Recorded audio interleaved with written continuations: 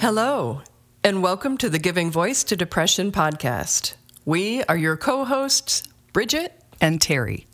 Each week, through intimate, candid conversations with guests, we explore different perspectives on and experiences of depression. We keep it real because the illness is real. We keep it hopeful because there truly is hope, in spite of what depression tells you. We are not experts or therapists. We are sisters and best friends who live with depression and have interviewed hundreds of other people who do as well. We've learned that hearing others speak openly and without shame about their experiences makes it easier to believe depression is a common and treatable illness, not a personal failing. You are far from alone. Hello, Bridget. Hi, Terry. May is Mental Health Awareness Month, and two of the messages that we'll be hearing repeatedly: if you're struggling or need support, ask for help. And if someone seems to be struggling, help them out. But both, while very good advice, can seem a bit trite. Reach out? Why? No one cares or will understand. Offer support? How? I'm not a therapist. I don't know what to say. Today's episode might make you think a little differently about both asking for and offering help. It's a discussion from a while back with two people from the Giving Voice to Depression Facebook community, which we really hope you'll check out and join, because as you're about to hear, it's a pretty magical place. Both of our guests commented on one of our daily posts, saying that they were really struggling. We made custom posts for each, asking the community to offer some connection, kindness, and understanding. And as they do every time, they stepped up. How could that help, you might be asking? A little comment on a Facebook page? Well, you might be surprised by these examples of the power of peer support, of letting another human know that you can relate and empathize, even someone you'll never, ever meet. Here now are Bea and Deb, giving their voices to depression. Bea has 3 words tattooed on her arm in Latin. They translate to life, love, and sorrow. And those are the 3 things that we are given in this life. And you absolutely, you have to deal with these things as difficult as they are.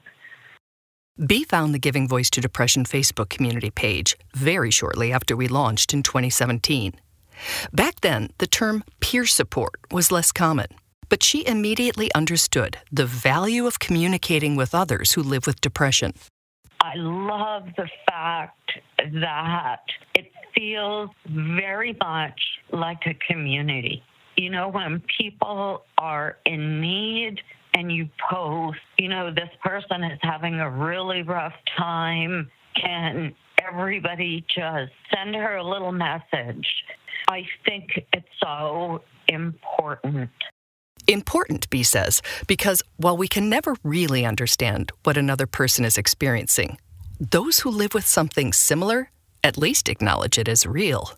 Mental illnesses and mental problems are overlooked, they're poo-pooed, unless you're going through it yourself, and you have gone through it yourself.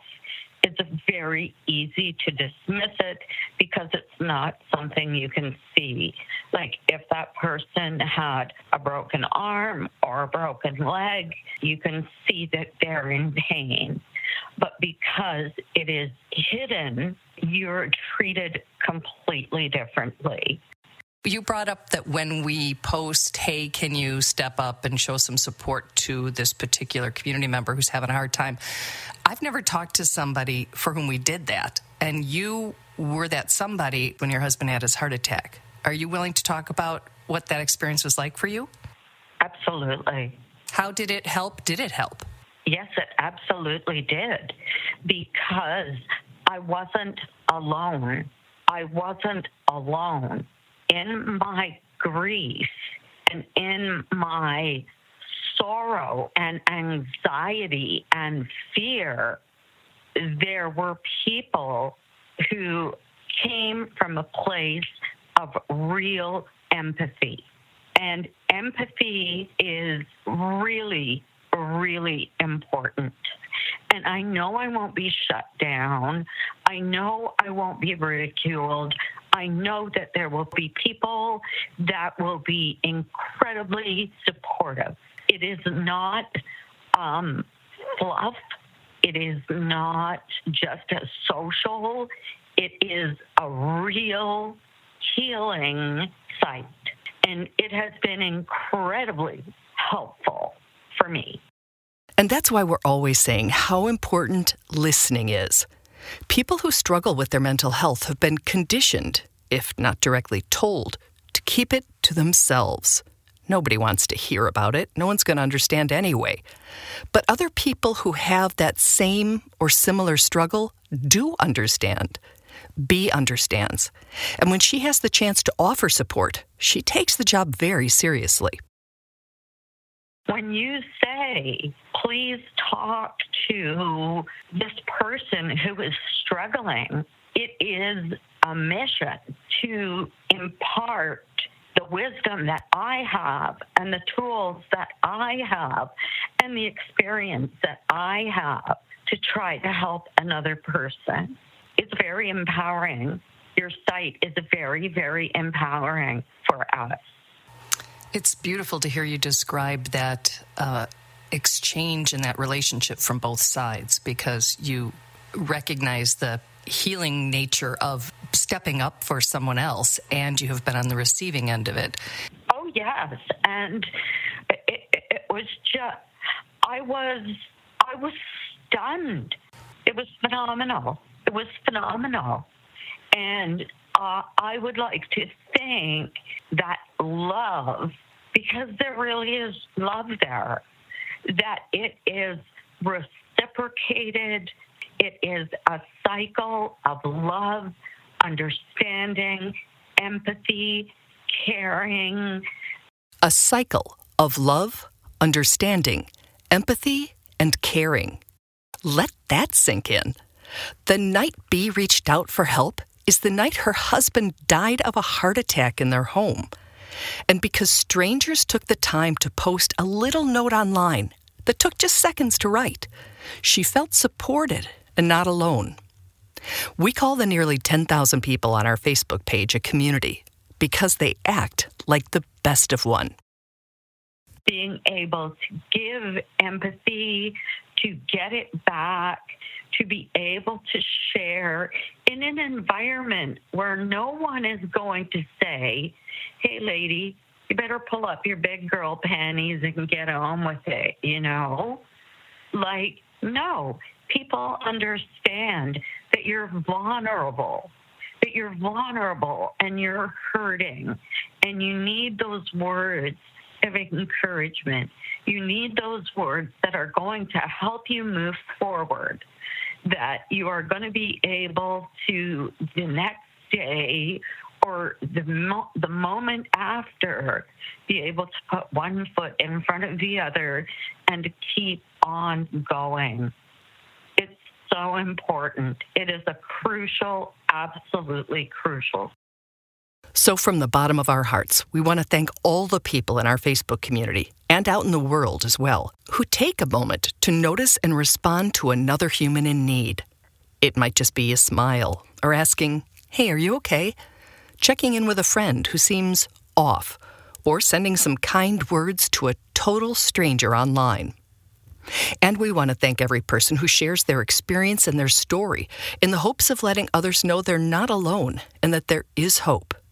People like our podcast guests. It is very interesting to hear other people's voices, stories, coping strategies, anywhere where you can get tools that it's there and available it's epic. It comes from a place of realness. It comes from a place of authenticity. You know, you may think, oh, it's a guy, and I don't think he's going to have anything to say that is going to be relatable to me. And then you really get shocked because not only is it relatable, you get these aha moments where it's like, bingo, absolutely. This is absolutely nail on the head.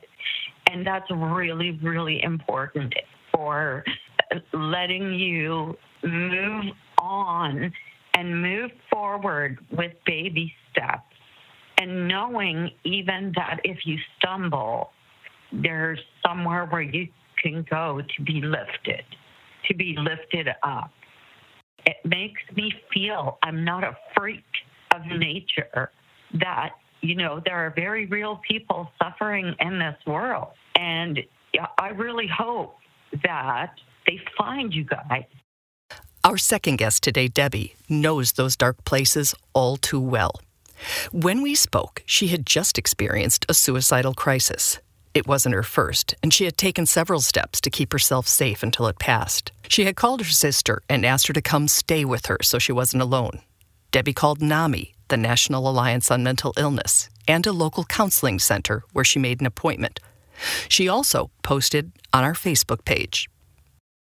So let's go to the beginning. Yesterday when I posted a quote from a podcast we did last week that said asking for people to check in with you when you're struggling is just like buckling your seatbelt when you get in a car. It's an extra safety measure. And you wrote, I can't handle it today. And you said, I want a different life. This one isn't worth it. What's happened since? So when I reached out to you guys, I have nobody else to talk to. You have helped me. Debbie was very clear that when in that place, she wanted to communicate with others who understand depression's dark thoughts and cunning lies. What you did was not any of the real niceties or anything. Well, maybe you need to go and see a therapist or blah, blah, blah. It's like, I know that already. That's not someone that I want to talk to. I want somebody that's been right around my door and that has gone through the same shit as me. I felt a lot more comfortable. Debbie explained that while she set up a therapy appointment and had family support, she was really agitated that night and was pacing the room. She said it really helped her to be able to keep checking her Facebook post, and that each time she did, she found new supportive comments written directly to her. I'm literally wearing a T-shirt right now that says your story will save lives. And I believe that your experience of reaching out, you were literally writing letters to say goodbye to your family yesterday. And you found the strength or the resolve or whatever the right word there is to reach out to several places, including a Facebook page. And you actually found love and encouragement and support that helped you shift. And I think that's profound. I'm looking at a pretty long list of people who wrote in response to you, and it was, love and life is hard, and we're here for you, one step forward at a time, stay strong, bless you. Do those things help, or is it? Oh, my God, they helped me immensely. I don't know if you've seen that post since then, but I sent a thank you post to all the people that were there and that reached out to me, and, I couldn't have done it without them. Knowing that there was somebody there, it was getting bad. And all the kind words I got from everybody. I was crying when I saw them. When I was reading them, I was like, oh, my gosh. I really commend you for digging deep and finding a reason and the strength to reach out. I think we all have a survival instinct. I think it's human. And so to know that as dark as it got, that's pretty damn dark, that you still had that desire to connect and ask for help. And I'm so grateful that our community rallied. Good. Well, and I am too. And I am so thankful that your community is there. And that I saw enough of your posts, because I'm going to cry, because if I wouldn't have seen it, and if I wouldn't have reached out. Please remember these examples, as well as the difference that feeling supported can make, even when that support is from strangers in comments on a Facebook page. Keep in mind also that you can talk to someone 24/7 on one of the many crisis and warn lines out there. And if you're not the person in need, please don't hesitate to offer support, because you might think you're not trained or you don't know what to say. Sometimes your lived experience is the best qualification of all. And your open, soft, kind heart and your willingness to be with somebody while they're hurting. It's about connection, and that takes two people. So the bravery to reach out when sometimes I think the urge is to hide is just gloriously courageous to me.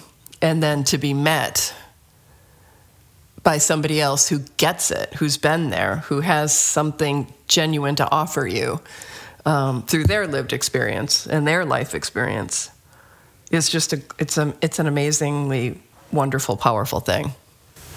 And that is what peer support is all about, because not everyone wants to talk to a doctor or a therapist or have 911 called or something. There are times for all of those things, and there are times that you just need, as you said, a kind, soft heart to say, take my hand, I've been there, there are ways out, or I'll sit with you in the darkness because it passes, or whatever is needed at that moment. And I think we often know what we need, and I think that Debbie knew. She needed her sister there to keep her safe. She needed to have an appointment, so she knew she had a plan and she was going to get some other support. She had called NAMI and she reached out to us, and that combination got her through that night and, to a point where she wanted to talk to us the following day. So it is such an affirmation of humanity. Yep, it is. It's a human need. It's a simple, basic human need to feel connected and gotten. And I know that simple doesn't always mean easy. I really, really get that. But it's real and it's beautiful, and I don't think anything else can substitute for it.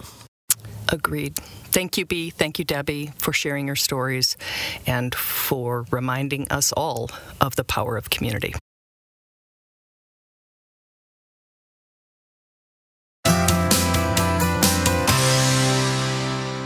We truly hope that our podcast brings a little more understanding, helps you better articulate your experience of depression, or better understand how to support someone else's. We invite you to join us for daily posts on the Giving Voice to Depression Facebook page and on Twitter and Instagram at Voice Depression.